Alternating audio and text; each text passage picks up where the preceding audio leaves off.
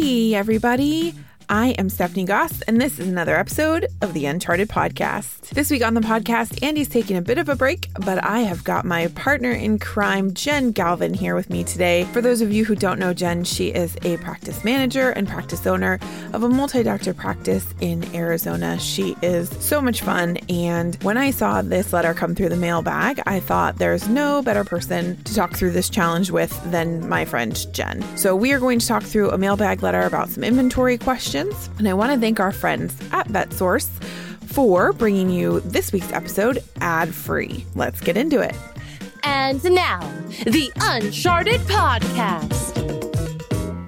And we are back. It's me, Stephanie Goss. And this week, I am without my partner in crime, Dr. Andy Rourke, but I have a fantastic guest host here with me today. I have my friend and wingman and partner in crime, Jen Galvin. And for those of you who have never met Jen, she is an Uncharted member. She is super, super funny. She is smart and sassy, and she is a practice manager like myself. And she is also a practice owner.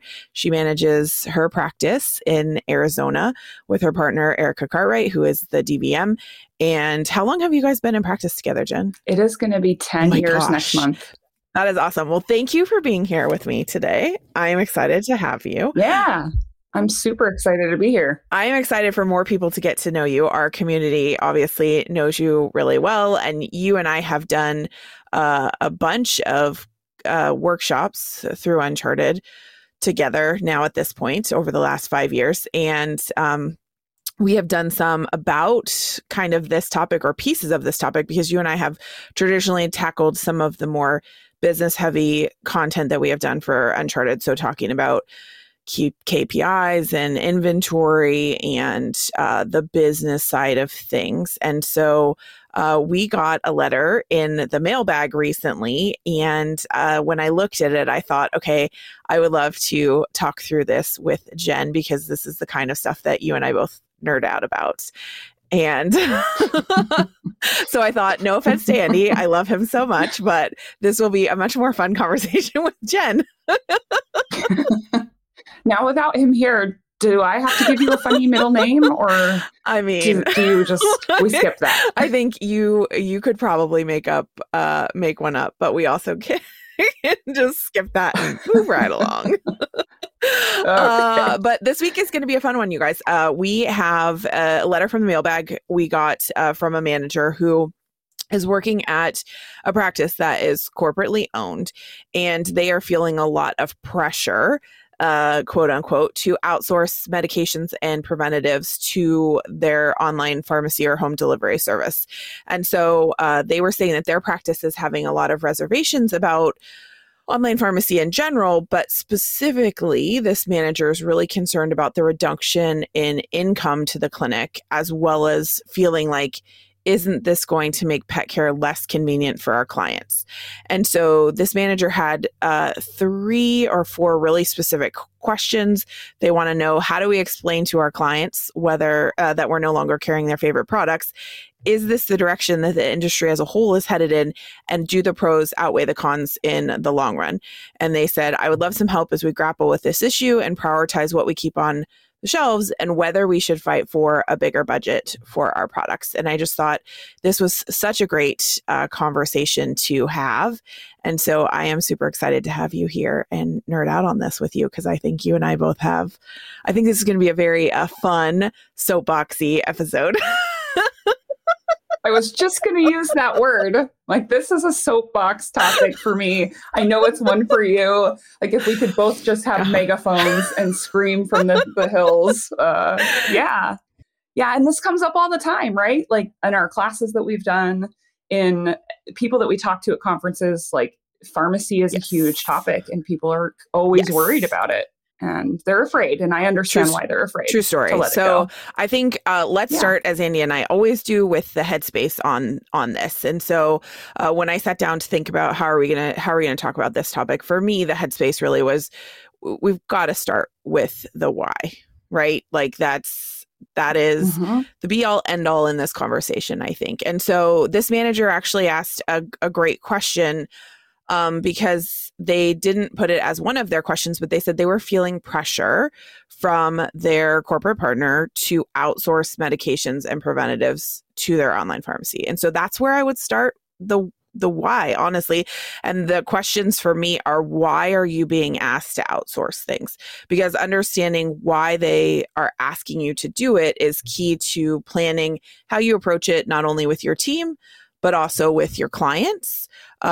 Because there's a whole bunch of different reasons why you might want to outsource more of your pharmacy from your brick and mortar location to an online pharmacy.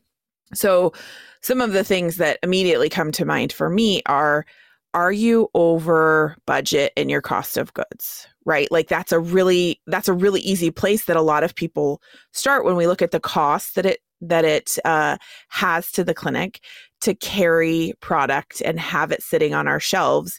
You and I talk about this extensively when we talk about inventory and we talk about practice financials. It is often a place where practices struggle. And it is not uncommon for you and I to hear from a practice when we start digging into their budget and looking at numbers. They are like, we're at 24% of our revenue is being carried in cost of goods, or 25%. And then when you and I talk about where our practices have been or are, and it's a significantly lower percent, they're just like, I don't understand how I get to that lower number. If people come out and they're at a super high COGS, the first thing that I ask them to do is look at the amount of money on your shelves.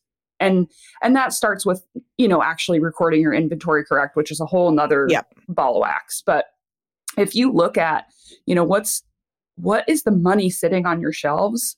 Oftentimes in most practices, it's so big. It's such a big number. And if I know that you have to have products, there are some things you have to have on your shelf. But if you could liberate half of that amount of money and put it in your bank account, what could you do with that?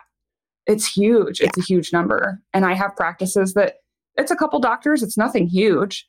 And they're coming back with $40,000, $50,000, $60,000 of inventory at their hospital. What could you do with $30,000 back in your pocket? And I think that is definitely a piece of it. And I want to talk a little bit about some of the things that we could do with that money, because I think that goes to the last question that this practice manager asked us about whether we fight for a bigger budget for products, right? But I think the other things they ask for me when it comes to the why and trying to understand. And so if you are in a practice where you're looking at pressure outside of yourself, whether it's coming from your practice owner or your corporate partner in this case, or even from your vendor, if you have a home delivery service, or if you don't have one and you have sales reps coming into your practice asking you, why don't you have an online pharmacy? There are good reasons why you're getting some of that pressure. And so I want to talk about some of those things that we should all be examining for ourselves, and we should be able to have a concrete answer on the why. So are you over on your cost of goods? The other really, really common one that we see is when practices have a lot of duplicates of medications. And so I think I have shared this story on the podcast before, but maybe just in our inventory sessions that you and I have done. But when I started at my most recent practice, I came in, and I remember when I went for my interview, and the hospital has a beautiful, big, giant lobby. We're very blessed with space, but you walk in, and to the right of the front door are these floor to ceiling shelving units, and they're pretty built in. You walk in, and there's literally full floor to ceiling of food, pet food, and they had Hills, they had Royal Canin, and they had Purina, and they had like one of everything, all of the common diets. And then on the opposite side, it is full, shelves are full of parasiticide products. And they had chewables, they had topicals, they had flea, they had tick, they had flea and tick, They had all of the combos. I remember standing in the lobby, waiting for the people who were interviewing me to come out and get me. And I remember just thinking, oh my God, I want to know so bad, just for my own curiosity, what their cost of goods is. And it was so funny because we went into the interview and I like bit my tongue and made myself sit on my hands so that I didn't just immediately blurt out, for the love of God, please tell me what your cogs are. Because that was all I could think of when I was standing there staring at the shelves. And it looked beautiful and robust and full, and all of the good things that we want to consider when it comes to product marketing in our practices. And at the same time, I was horrified by what I knew must be the dollar volume sitting on those shelves. And I also wanted to know why. Why are you having every option under the sun? Because we also know that when we offer everything to our clients, we're not actually offering them anything.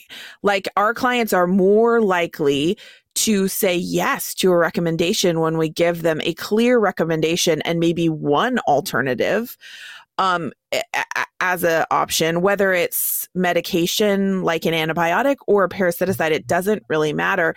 The clients are looking to the veterinarians and to the hospital team to say, this is what I want to use for Fluffy, and here's why, right? And so when we have all of those options on the shelves, we think about it in terms of feeling good about trying to offer our clients options and convenience. And that's how a lot of my friends that are managers have looked at it. They're like, well, I carry everything on the shelf because we want the clients to be able to get whatever it is that they want. And I can totally understand that. And that was actually honestly part of the answer from the practice was like, we want the clients to be able to have choices. And so I said, I can appreciate that. And like, to your point, I knew tens of thousands of dollars that were sitting on those shelves. And I was like looking around and just thinking, what else could you do with that money?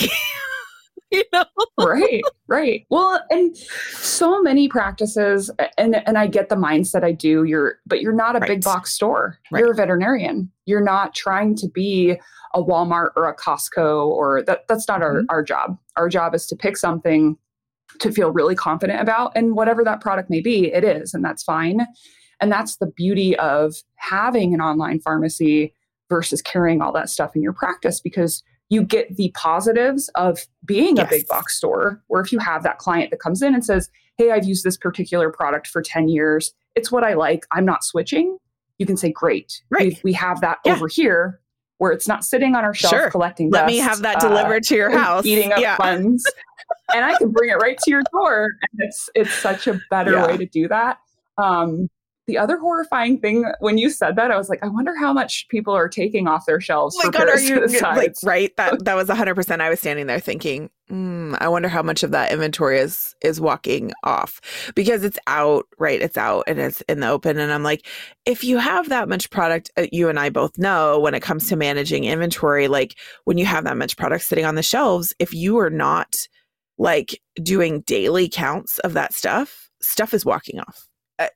Every single time. Right. And everybody likes to think that it's not, and that it's not going to happen in their practice. And, we know our clients, we know our team, but the reality is it happens. It walks off the shelf every day. And so that was the other part of it for me. And so it was funny. I did finally get to the point, and I asked the medical director, and the regional manager who were interviewing me, I asked him, tell me about the products that are on the shelf, and tell me about, why you guys have the volume and stock that you do. And it was interesting because the practice had been, they were like, well, we want to be able to offer convenience to our clients, and the closest store that carries stuff like this is a little bit of a drive. And so we want them to be able to access stuff. And I was like, oh, okay. And I was like, is that the only reason? They were like, well, I said, well, tell me about the parasiticides, for example. And what it came down to was that this practice had been largely managing for a good period of time with one regular doctor and a lot of relief help. And so it turns out that they had started ordering things because someone would be doing relief and they'd be like, this is what I'm used to using. Can you guys I'm gonna prescribe it for the client. Can you get it? And instead of, they didn't have an inventory manager or anybody who was in charge of that at the time. And so they just asked whoever was on that day and they were like, yeah, sure. We'll get it ordered for the client. And so instead of looking at how do I have one single order sent to this particular client, or even the 5 clients that associate vet saw that day, it was like, sure, let me buy a whole carton and have it delivered to the clinic. And then it's the other 8 boxes in that carton are going to just sit on the shelf until the end of time. And so, that's the next piece of the why for me that I would ask you when trying to unearth why are you being asked to do this is, are you overstocked, right? So we know that duplicates and overstocking cause massive chaos when it comes to inventory. And so that would be something else I would look at is, do you have the duplicates? But also even if you only have one product, let's say I walked in and they were only carrying, one of the parasiticides. If every single one of those shelves is full with multiple cartons of backstock sitting there, the next question in my mind is like, how often are we actually turning over that product? How often is that product sitting on those shelves? Because that also contributes to the problem just as much as carrying all of those duplicates, right? Oh, for sure. And you can get caught in the trap. Like I love my vendors. They're fabulous people. All of my reps are wonderful and they've gotten to know me and the kind of manager I am over time. So they know when to give me a deal and when not to give me a deal, right? Right. But you have a lot of these vendors that will come in and it's their job to sell you product. Yes. That's what they do. And so they'll come in and say, hey, we have this special on X parasiticide. And so if you buy 45 million cartons, we'll give you 3 for free. And so you think, oh man, 3? Like it's $350 a carton. I mean, who would pass up over $1,000 in savings? Give me the 45 million cartons. And then before you know it, you're sending back expired product and you're eating a ton of money. And it totally wasn't worth it. And I see so many places fall into that trap. And then they've got all this extra stock that it just eats your wallet. Yeah. And then I think the last piece of the why that I could think of would be, one of the benefits to having been in corporate practice is that we often had access to data that was greater than what I might have had access to in private practice. And so one of the questions I would ask is, are we looking at data that is showing that my specific hospital, my specific clients are already shopping elsewhere, right? And that is something that all of us should be looking at, whether we're corporate or private practices, doesn't matter. And I used to have a spreadsheet in my private practice where every time we got an online pharmacy request for another pharmacy, didn't matter whether it was 1-800 Pet Meds or Chewy or the Costco down the street, when we got an outside pharmacy, that was something that got logged on the spreadsheet so that we could see where our clients were shopping, what they were shopping for in other places, and be able to make decisions for ourselves. That occurred because I'm super freaking nerdy and I love spreadsheets. No. Big surprise, big shocker to anybody who listens to the podcast, right? You guys should all know this about me by now. And because I grew up in a practice where one of my practice owners was a CPA. And so numbers and data mattered. And that was how I was trained. And that was what I did. And yet I think that was one of the things that I appreciated when I worked in corporate practice, was that I often had access to collated data like that was telling me specific narrative about my own clients and my own practice. And so that would be another question that I would want this manager to ask. But I think all of those questions aside, I think the number one thing from a headspace is I would start with why. Get curious, and not in a I'm going to tell you no because I don't agree with you way, but in a tell me why. Why here? Why now? Why is this important? Right? Because understanding the why, I think, is where we should always start when it comes to making decisions in our practice. Yeah. And I think you have to feel good about it too. Yes. If you're going to do this if you're going to start to outsource, if you're just doing it because your mom told you to, Right. like it's that same thing as when we were children. Like my mom says I have to clean my room before I can go sleep over at Stephanie's house. It's really stupid. Like, if corporate is telling you, or if your practice owner is telling you, like, you have to clean your room, you have to outsource your stuff. Right. If you're just going to go into it with like, it's because I have to, like, that's really why though. Yes. Like, what is the true reason? And then find something that you can embrace. And so I think the embracing it is big, right? So that I think the acceptance and the embracing are two separate steps, because, when your mom tells you to go clean your room, I love that analogy. There's always the, like, I'm going to fight against it. And then at some point comes the acceptance, which is usually done with a pout and an irritated face and attitude, right? And then eventually some of us get around to the embracing part. Not all of us, but some of us get around to the embracing part. And I think Jen and I are hoping that by the end of this conversation that that we have encouraged and cajoled and like supported and loved on you guys enough to get around to the embracing part of it, because both of us are going to shout loud and clear about our love for online pharmacies. Well, you do like to hug people, so I think the embracing thing. I do. That is a true story. That is a true story.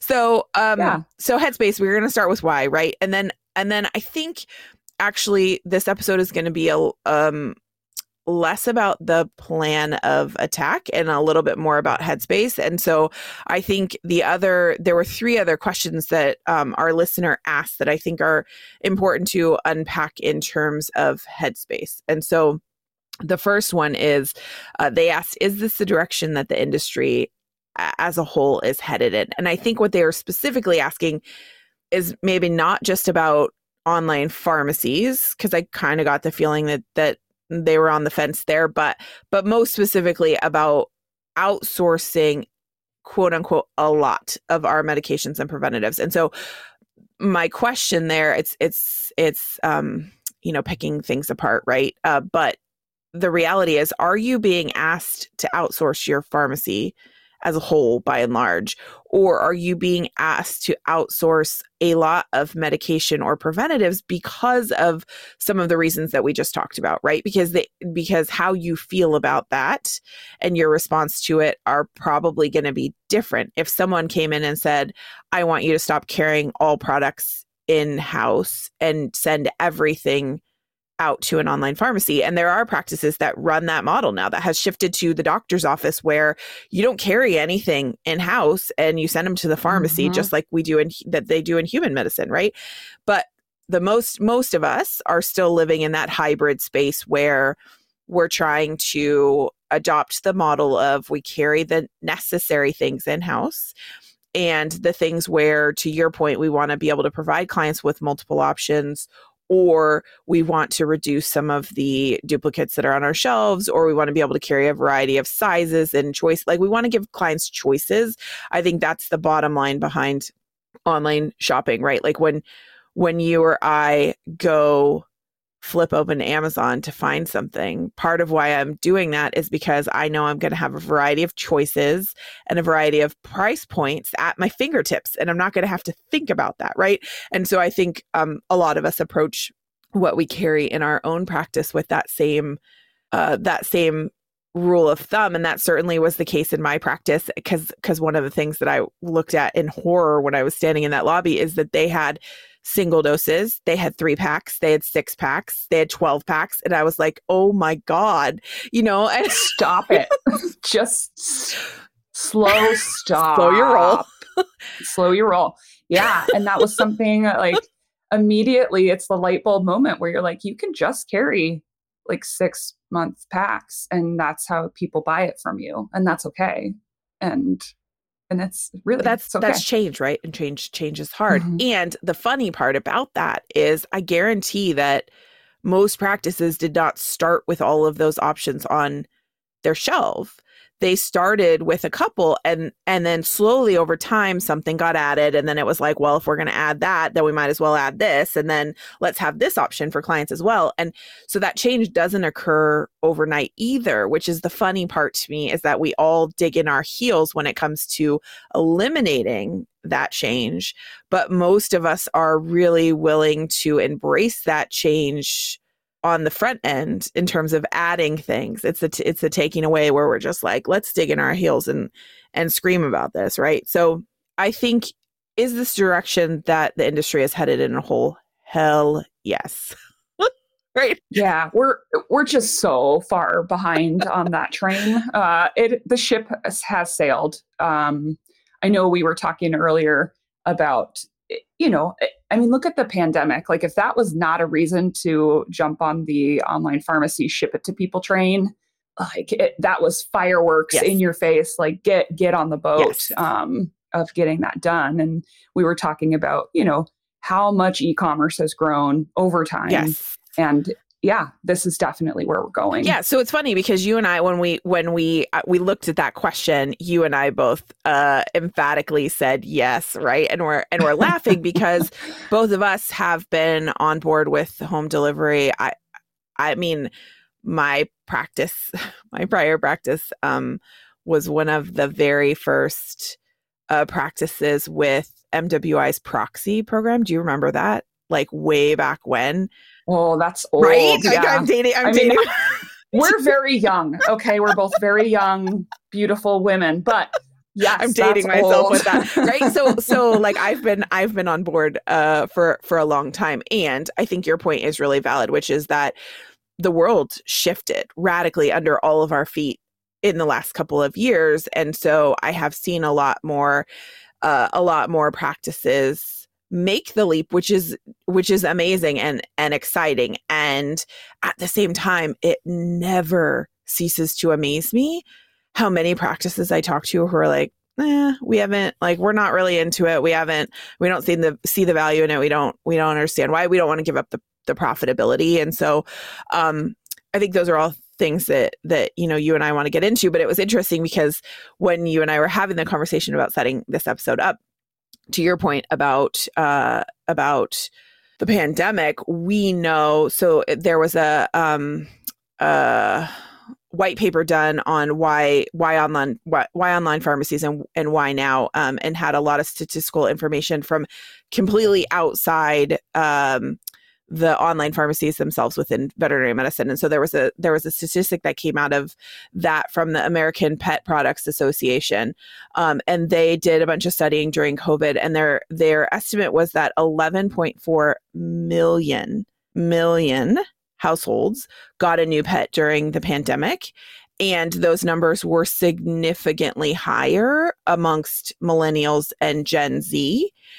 And so you and I were looking at that. And for me, my first thought was, I don't know a single millennial or Gen Z who doesn't shop online. Like, I shop online. I'm not a millennial, but I shop online.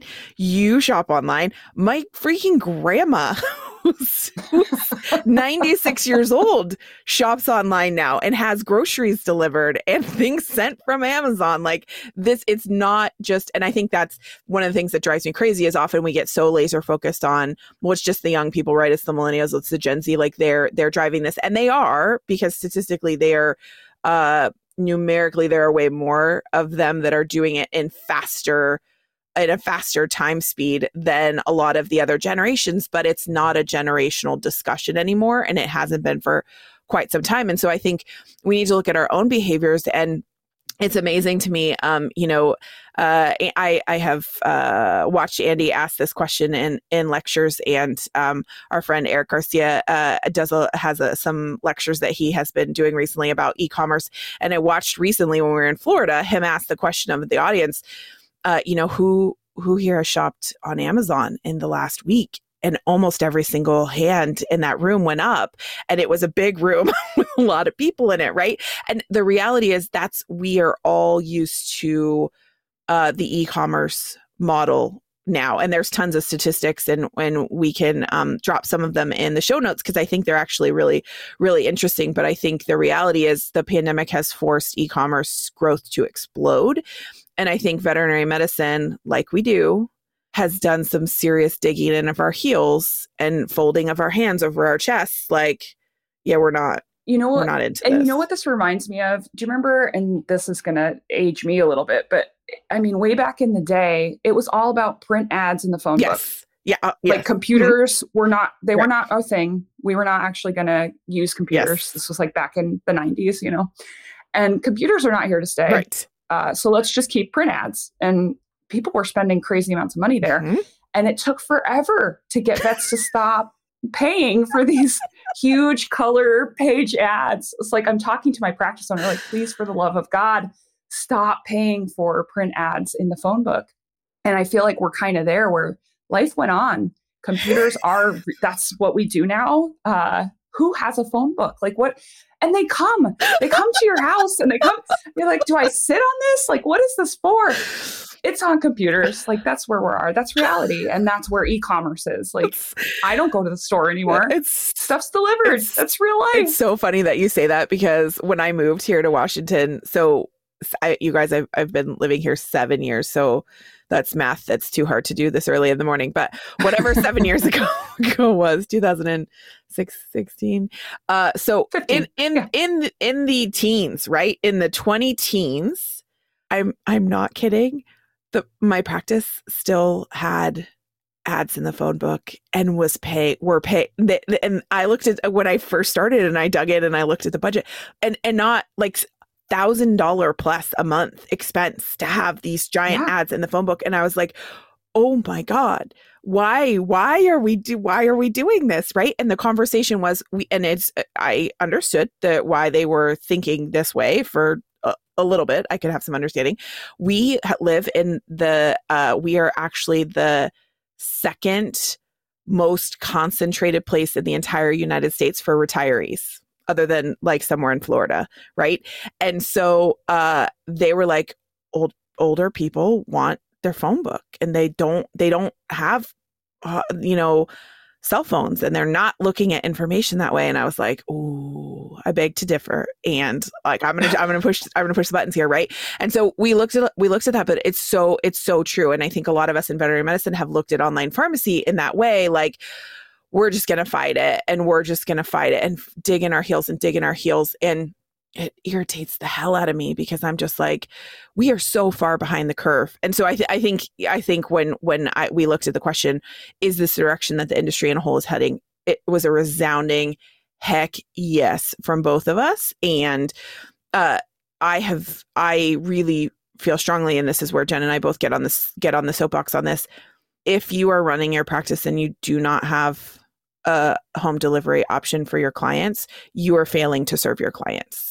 And I would fight me on that one, because we do a disservice to our clients when we cannot provide them with options. And to your point, like, when you have those clients who come in who are like, I've been using this product for years and it works for me, and I would like to continue it, there may be some validity and some updating of the medicine that has been done, and we should be educating them. If we have a newer product or a better product that could serve their patient, I'm not saying not to have those conversations. And I would rather be able to serve that client and meet their needs and meet them where they're at than have them walk away and buy from someone else. And we know that is exactly what is happening, because hello, have you checked your fax machine lately? How many faxes do you have sitting on it from Chewy or 1-800-PET-MEDS, right? The reality is, or even Amazon, like, we know that clients are shopping other places now. And again, this is where I really meant it when I said, this is not a generational problem. This is not millennials. It's not just the Gen Zs that are shopping online. It's all of our clients. And often when you start to dig into the data about your specific clinic's clients, it's some of your best clients that are probably shopping online. And so I think it's really important to start with that headspace of, even if you don't think that this is the right fit for your practice, I'm going to really push you, or your practice owner, whoever is providing the resistance, and the drag on this, because the reality is we're here. Like the ship has I loved how you said that, Jen. The ship has already sailed. Like the rest of us have been on this ship for a while, and we're waving at you from out in the ocean, right? And there are still colleagues of ours who are standing back on the shoreline, going, I don't know. But you are losing out. If that is you, like you are losing out on the opportunity to serve your clients. And so I would challenge you to think about it in a different way. And for me, that is often a lot of the conversation you and I have had with our colleagues when we're talking about this. It is about reframing the way we think about it, because we are so concerned in veterinary medicine about losing clients, losing profit, losing margins. And when the conversation is often had about home delivery, the number one thing that comes up is, well, they're going to take all the profits. And what's the point if I'm only going to, get a couple of dollars out of that prescription? I could sell that in my clinic and mark it up 75, 100%, because a lot of times the conversation is about parasiticides, which is a loss leader. And for a lot of us, we do charge lesser markups on that because it is something we're providing, because it's good quality medicine, right? And we want all of our patients to be on it. And I would rather sell that higher volume of it at a lower cost and generate the same amount of revenue than have it the markup be higher and have clients buy it from other sources online, right? So that's one of those ones that's really common. And the argument is, well, I don't want to lose that money, because if I'm already selling it at a lower markup and then I move it to my home delivery or my online pharmacy, then I'm going to lose even more money, because they're going to take fees and credit card fees and all of that kind of stuff. And so at the end of the day, if I'm only getting $2, let's just pick a round number out of the air. If I'm only getting $2 for that NextGuard prescription, it's not worth it to me. And I think that's one of the things that I have always been most puzzled by, that line of thinking, because I was like, I will arm wrestle you to fight you on that one. Well, and because yes, and more, it's hard for me because I'm like, I would rather have $2 10 times a day than $0 10 times a day. Mm-hmm. And so, that argument, I really have really struggled with that. And I've had the conversation with people, and I've never really heard an actual explanation that has made logical sense. I think the drive for that conversation comes from a place of fear. And I can understand that, because for the first probably 10 years that I was in practice, and you and I have both been in practice about the same amount of time, we had raging markups on our pharmacy. I remember a time where a lot of products had multiple hundreds of time percent markup on them, right? And those those days are gone, as things have shifted and people are buying online and they're shopping around. They're doing all of the same things that we all do in our personal lives. They're doing that for their pets as well. And so those days are gone. And so for me, I have never understood that rationale of I'm just going to keep fighting and keep fighting and keep fighting. And so I think you and I are both solidly in the yes camp. Yeah. And the bummer is the battle's lost. And I hate to say that. I do, because the battle, we fought it for a long time. We really did. And we did well for a long time, but it's gone. It's lost. And a lot of people forget the time and energy you have to put into carrying everything that you want to, paying somebody to order it, paying somebody to put it on the shelf, paying somebody to sell it. I see a lot of practices paying production on these products. Yes. And so really, by the time you do all of the things, you're making 15 cents on a product. If you're not actually losing money, because how often do you and I talk to practices where we dig into that and we ask them how their pricing is set up, and then we ask them what their average staff hourly wage is, and we calculate out what it costs to order, to carry, to do all of those things, and then we ask them about production, and that's where, like, by horrified, I always have to struggle. I struggle, you guys, to control the horrified look on my face, because when somebody tells me that then they're paying production and we actually do the whiteboard math with them, so many practices are actually losing money on those products when we do the full math, because there are so many practices out there where the price that gets put into the computer and their inventory setup is what is my hard cost And that's all that's being looked at. And all of those other associated soft costs are not. And, if you are listening and you're like, this is all stuff that I didn't know, or that I'm like, well, maybe that's us. Like, I'm not, you are not alone. And it is something that you can help change for your practice by getting some education and support. And there are a lot of places now in veterinary medicine where you can get that support. We both are huge advocates of our friend Nicole Clausen, who's actually doing a podcast with me that is coming up as well. She is an inventory super nerd, and she's got a whole community on Facebook for the Inventory Nation, and a place where people in veterinary medicine, because a lot of times the person who gets put in charge of inventory for the clinic is an assistant or a technician or somebody who just got handed this thing. They don't actually have any formal training. There hasn't been any a whole lot of thought put into how do I train them? What do they need to know? Why do they need to know it? And I can't tell you how many times every single practice that I have personally worked in, where I have gone into, and I have looked at those numbers where it hasn't been the case that there are charges that are not included and how those prices are factored. And when you actually do the math, where there are things where you're losing money.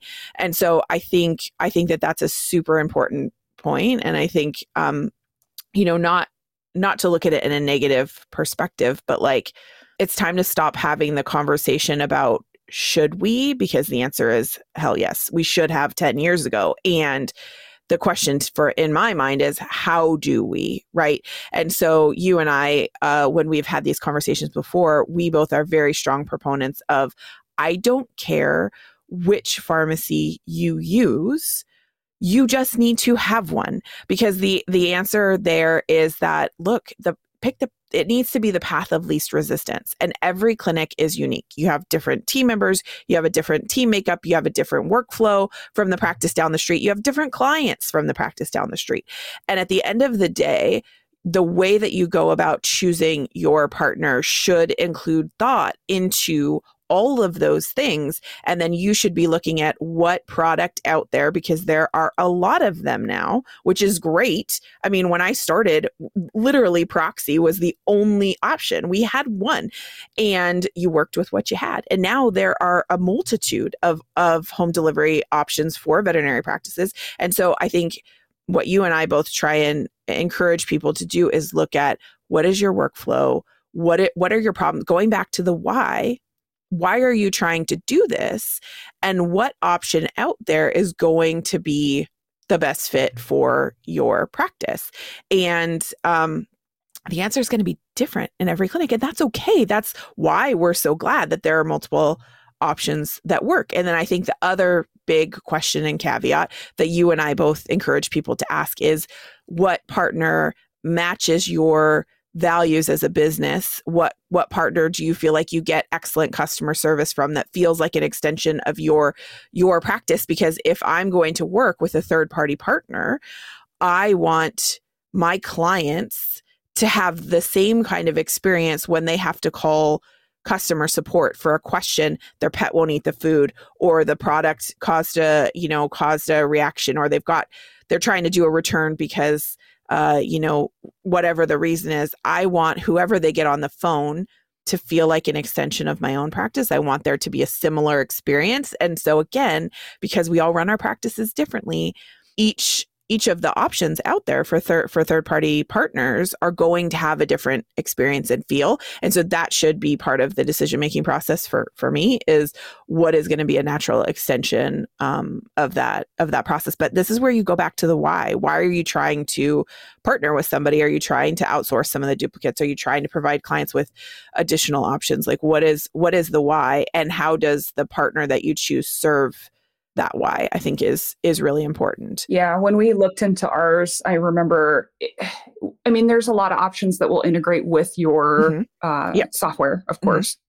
And we actually wound up picking something that didn't, because we liked the company better. They did a better job with customer service. We just felt like they would get a better client experience. And we're trying to convince these people, don't buy from, these other places. We can have the stuff delivered to you, and you're going to get great customer service. And that's what what drove us to pick the pharmacy that we ultimately went with. Yeah. Yeah. And I think the next question that was asked after that is, do the pros outweigh the cons in the long run? And I think we've talked a little bit about that. And again, I think our answer is a resounding heck yes. Absolutely. I think that's where we are. And I think you bring up such a valid point. Like we need to be able to provide for our clients, because if they're not going to get it from us, they're going to get it from somewhere else. And so we can control that. We can control that narrative. But so many of us don't do a great job of self-promotion in this regard. And I see so many clinics who have who say that they have an online pharmacy. When I ask them, well, how are you using it? And they're like, oh, well, when a client asks us for something we don't have, then we fill it through our online pharmacy. And I'm like, wow, you guys are missing a big opportunity here in a whole variety of different ways. And I think it's interesting in this email from this listener. And it was about they're getting pressure to outsource a lot of medications. And I know that that's a scary thought for a lot of practices. And I certainly had anxiety myself when I shifted. So probably about 7 or 8 years ago now, the practice that I was in, we started shifting more of our product to our home delivery service because I was really trying to free up capital in the practice, and I was trying to free up the capital that was sitting on the shelf. And so we, as a doctor team and myself, sat down and looked at what were we carrying and why we were carrying it, and really tried to pare down some of what we had on the shelves. Because part of our why was we wanted to bring on more team members. And as much as we all wish, and I'm going to like soapbox for a hot second here, I talk to my friends and colleagues in private practice, and so many times I have, knowing full well that I worked in a corporate practice, people would look at me and say, well, corporate just gives you the money to do things like you can pay the bonuses, the signing bonuses, you can pay your team more because you're a corporate practice. And I can't tell you guys how many times I looked at people and had to have the conversation about, there is no magic NVA money tree that I went and shook, or magic Banfield money tree that goes and gets shook and the money just falls out and the things happen. Like the way that my budget worked in corporate practice was the exact same way that it works in private practice, which is that it's a pie. And I decide as the practice administrator, or my medical director and I decide together, or my practice owner and I decide together how that pie gets divided up. And it's no different in private practice than it is in corporate practice. And so I think when we think about shifting that for online pharmacy, part of the goal with my doctor team and I was we wanted to hire more team members, and we were at a place where we were really squeezed for that extra money. And so we decided to take a hard look at what were we carrying and why were we carrying it, and try and free up some of that capital because we were facing a state minimum wage increase. And I was looking at our team, and I knew we wanted to add more team members. And I also wanted to be able to increase the wages of the team that I already had. And I calculated out what that was going to cost us. And we were looking at like $43,000 that we were going to have to shake out of a money tree. And I knew that there was no money tree that I was just going to go shake. And so I was like, how are we going to do this? And so one of the options I looked at is, look, do we have stuff that we can eliminate? And can we get this number down? Because if we can get this number down, then it's going to free up capital in other pieces of the pie that I can then reallocate to paying the team. And so, that for me is a really, really strong example of a pro that far outweighs the con. And I think the other big one for both of us is the understanding that not every single one of our clients is going to be able to take our recommendations at face value. And we have done an incredible job in veterinary medicine, I think, over the last 16 years that I have been in practice, elevating the standard of care and shifting. And we've got more pets on preventative, and we're doing more preventative education, and we're addressing whole patient care and wellness care in ways that we never had before. And I think it's amazing. And I think that there needs to be room in the conversation for not every client that we work with is going to be able to, for a variety of reasons, not all of them that have to do with money, is going to be able to take our recommendations. And so I think it's really important that we start to have a really serious conversation about how do we meet our clients where they're at. And this is where I feel like home delivery and an online pharmacy for your practice absolutely make sense and support that, because now I have the capacity for my client who is a snowbird who now is in Alaska for the summer and needs their prescription. Well, I can let them go be seen at another practice locally and get the medicine from somebody else, or I can let them order from an online pharmacy that is not mine, or I can say, yeah, no problem. Let me have it shipped to you and it'll show up where you're vacationing for the summer, and not a problem. We'll see you when you're back in town for the winter, because we've got the reverse snowbirds, right? So, and same for you. You get the clients who come down for the winter and are in Arizona and enjoying the sunshine, and you have the option to, that they might see a vet where they live the rest of the year, or you might be their primary vet and you're providing services while they're there, and you want the ability to continue giving them those products and services that they need when they're back, home here in Washington for the spring and summer, right? So I think it creates an opportunity for us to start to have some of those conversations about how do we meet clients where they're at, whether it's they need a lesser expensive option, or a product that they started on when they lived in the South that covers, things that parasites and things that they have there endemically year round that we don't have here on the West Coast. Or, those are just some examples, and they're easy ones, but I think that it's part of the bigger conversation about the pros outweighing the cons here. I think part of that too, and something that was very eye-opening for me, like number one, you get to be there for your client all year round from a pharmacy standpoint, which is great. And we do, our population goes up by like 40,000 people when we have snowbirds here. So it's crazy. But number two, I had a client, and this was, I don't know, year two, I think, that we were open, and we were trying to sell her, I think it was HeartGuard, or, and we sell it in either we have 6-month boxes. That's how we sell it. So you can either get 6 months or you can get 12 months. That's what we have. And she said, I can't afford that. And I had this light bulb moment where it was like, oh, our online pharmacy offers a Remind Me, where they just send a monthly dose to that client. Right. And that's such a more affordable option for that person, where they're not having to shell out a 12-month fee of HeartGuard, spending over $100. This lady couldn't do it. But once we sat down and I said, oh, you know what? Our online pharmacy, this comes right to your house. You give it to your pet, so you're not forgetting to do that, which is a great feature of that. So the pet is getting better standard of care. Yep. And on top of that, you have to pay for it monthly instead of all out at one time. And the lady was so ecstatic about it. And so it's just a win-win. And now we're not denying that pet a needed product because the lady can't, because that client couldn't afford it. And it's just something I never thought of, because for me, I'm like, yeah, you just buy 6 months and you do the thing. And it's so funny. I love that you use that as an example, because I will tell you guys, I am that client, but in a different way. My problem is not that I couldn't or wouldn't spend the money to buy a 6-month or 12-month box.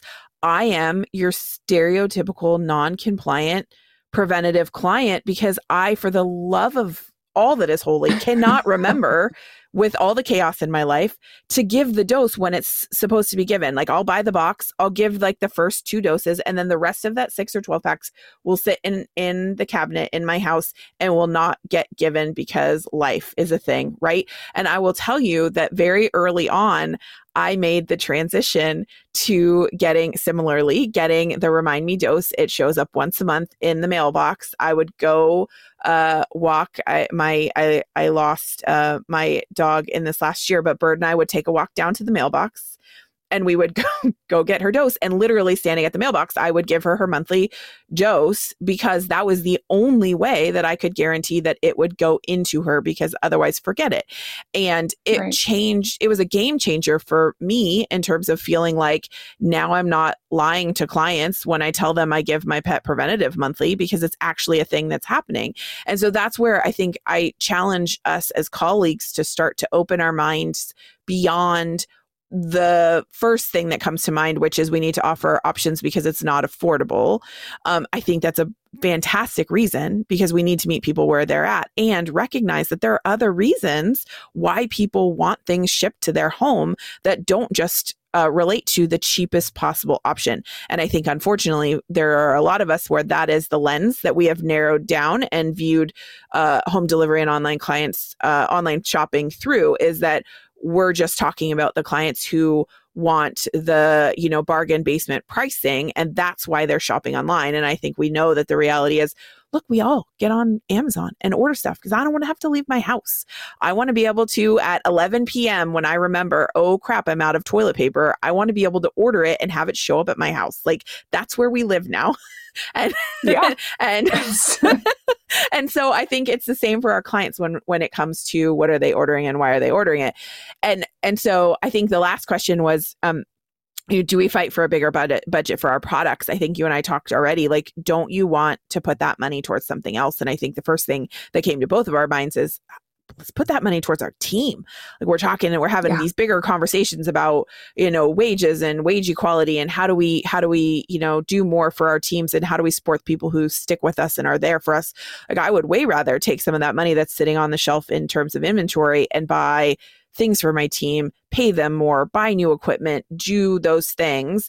And when you start to look at your pharmacy as capital sitting on the shelf, it's fun to kind of do some hallucinating and think about what else you could do with that money. It sounds super nerdy, but for me, that's such a fun thing to think of. If I had like X amount of money, if I got rid of some of these meds and I had the ability to still carry them on an online pharmacy, you're not taking anything out of your hospital that you can't give back to your clients. So it's not like you're like, we're going to get rid of X-ray. Right. Like, this is something that it's easy to figure that out. But what you can do with that money, I mean, I've seen practices that they have actually been able to free up enough space getting rid of product to put in another exam room. You want to talk about profitability. Yes, absolutely. Like, what could you do with that space? It's not even always about the money, but it's how much space is that stuff taking up.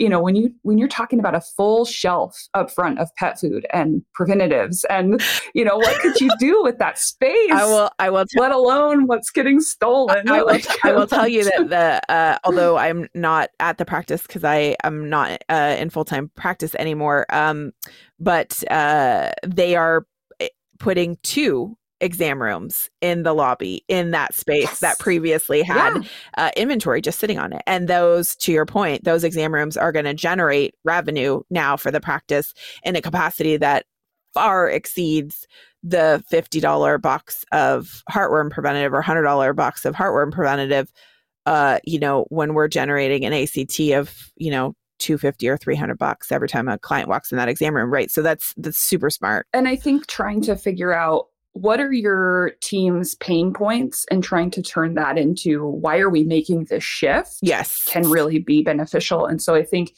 if we need more team members, you can spin moving product out to be able to generate the revenue to do that and free up that money. If it's, man, we don't have enough exam rooms, it's taking our clients, our wait times are forever, our doctors are sitting on their hands because they don't have another exam room to go into. If you free up the space, maybe you can get another exam room. Like, if you can think of things that are a problem for your team and then turning that into the solution, is exporting that stuff out of your practice, putting that on an online pharmacy. Yeah.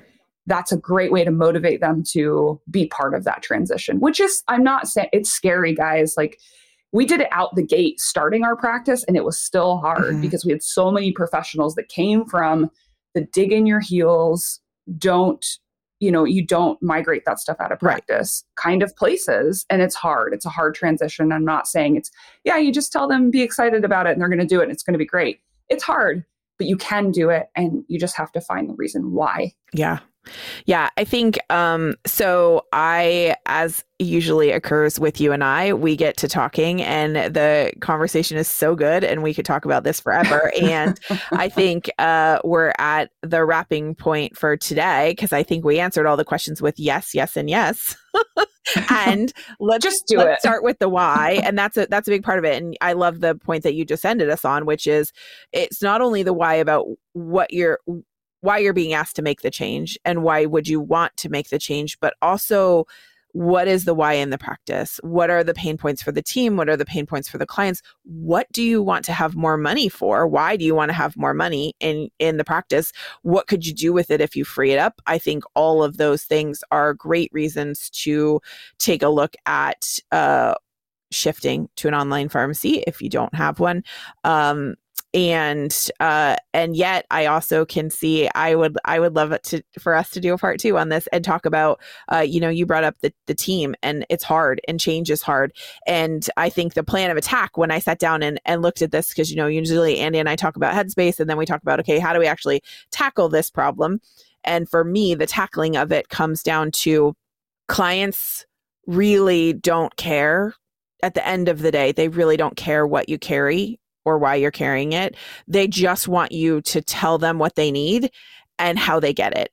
And so that is a training issue all day long. And we need to teach our people what to say and how to say it. And so I could totally see you and I jumping on and doing a part 2 of this and really diving into that, because that is its whole own separate thing, right? But the why, I feel like this has been really, really fun going back and forth and talking about some of the reasons why we need to do this. But I think the answer to all of the questions from Jen and I is a resounding yes. And I have had so much fun talking through all of this with you, Jen. Thanks for being here with me today and for talking this through. This was fun. Yeah. Oh man, I love chatting with you any chance I get. So thanks for having me. Of course. And I'll be back if you want to discuss how to get your team to do this. I'll be back.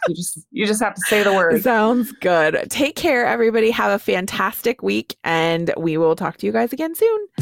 Well, gang, that's a wrap on another episode of the podcast. And as always, this was so fun to dive into the mailbag and answer this question. And I would really love to see more things like this come through the mailbag. If there is something that you would love to have us talk about on the podcast, or a question that you are hoping that we might be able to help with, feel free to reach out and send us a message. You can always find the mailbag at the website. The address is unchartedvet.com/mailbag, or you can email us at podcast@unchartedvet.com. Take care, everybody, and have a great week. We'll see you again next time.